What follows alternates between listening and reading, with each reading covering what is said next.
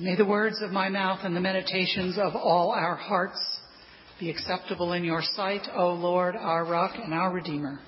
Amen. Know your story. Live it boldly. This is the invitation of the church. We live in a story of God's love, of God's purpose, and we gather here each week to be together as the body of Christ, to learn the story in order to live the story more faithfully. There are parts of the story we love, and there are parts that we struggle with.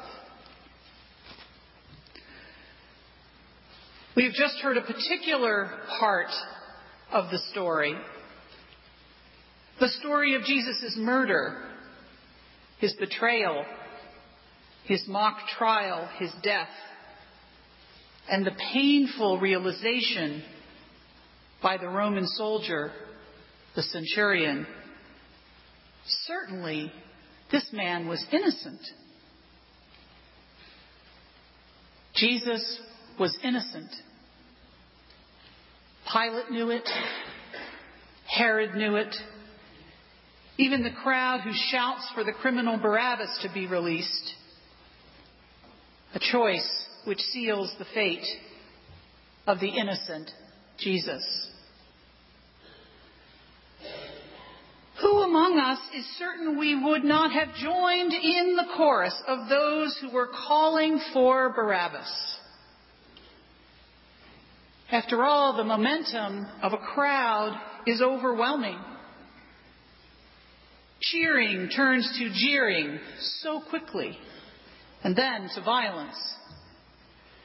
We need only turn on the news to see this phenomenon today. It seems to be part of the human condition that we are often too easily influenced by inflammatory speech, by fingers pointed at others, by those who wish to control us with fear. We go along with a crowd out of fear, ignorance, or apathy.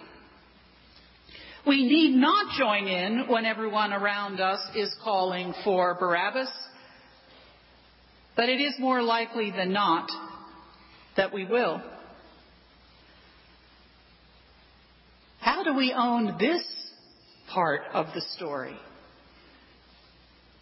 How do we own the fullness of what we are as human beings, of who we are as God's beloved? Know your story. Live it.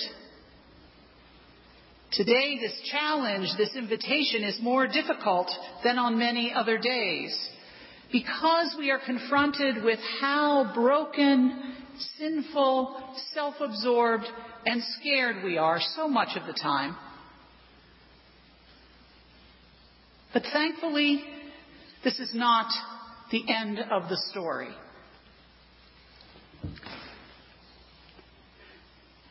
Now, I don't have very many days when I wish that we had a big, gigantic screen up here in the church. Because screens are not the traditional Episcopal thing. And like most of you, I'm kind of a traditionalist.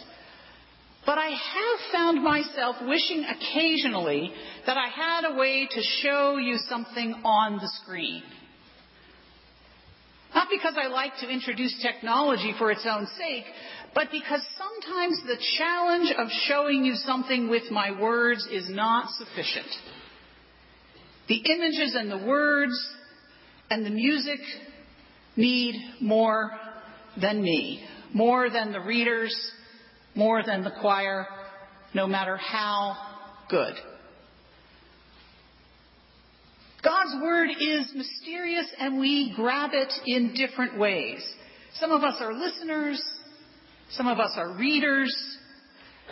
Some of us need to touch and taste and breathe in the scent of incense.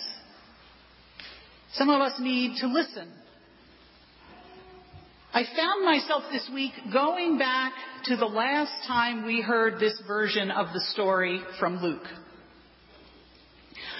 I remembered something that I saw back then that has stuck with me every Palm Sunday since.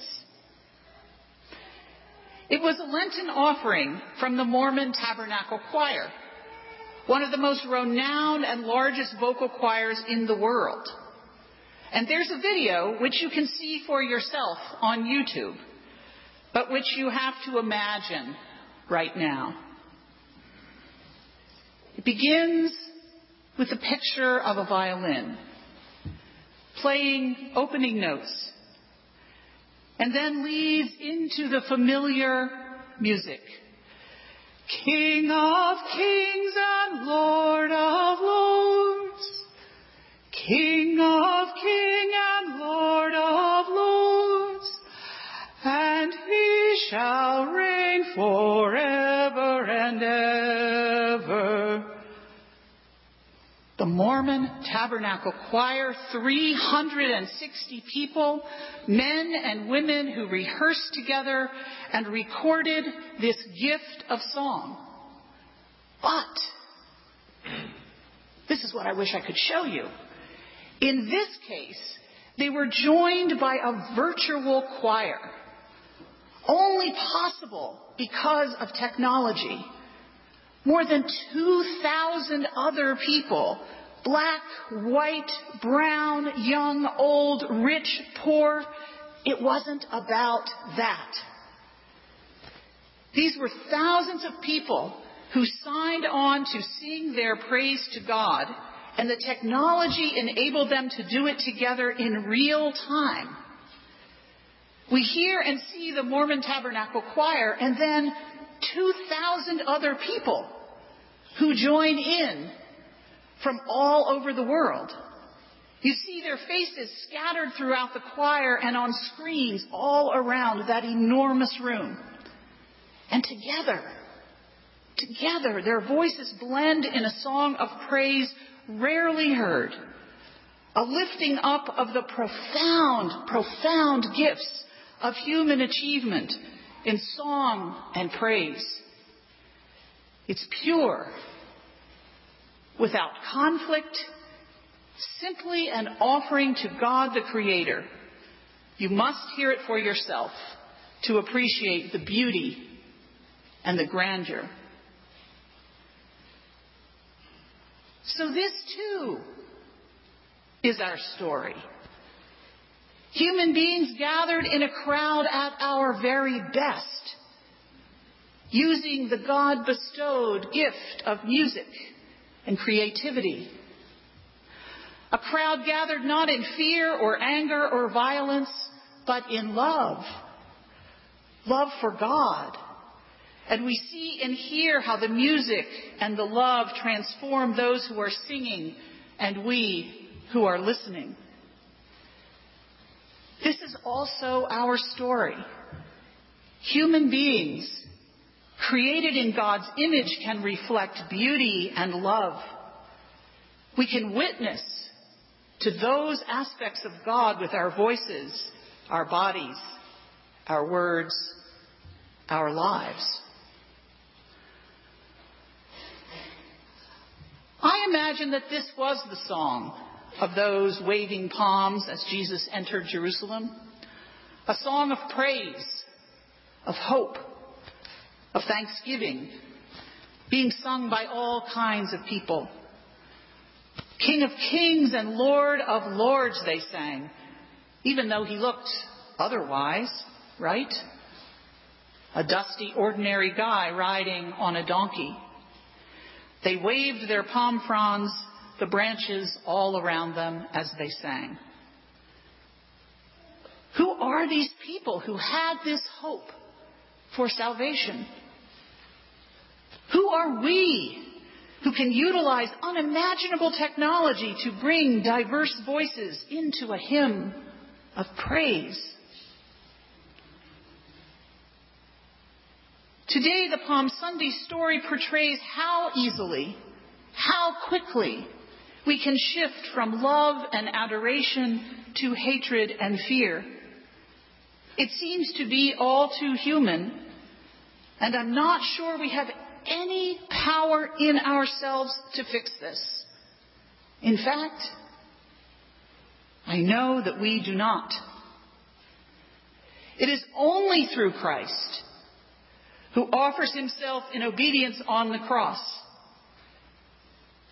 As he hangs there, tortured, mocked, and dying, he prays to God on our behalf.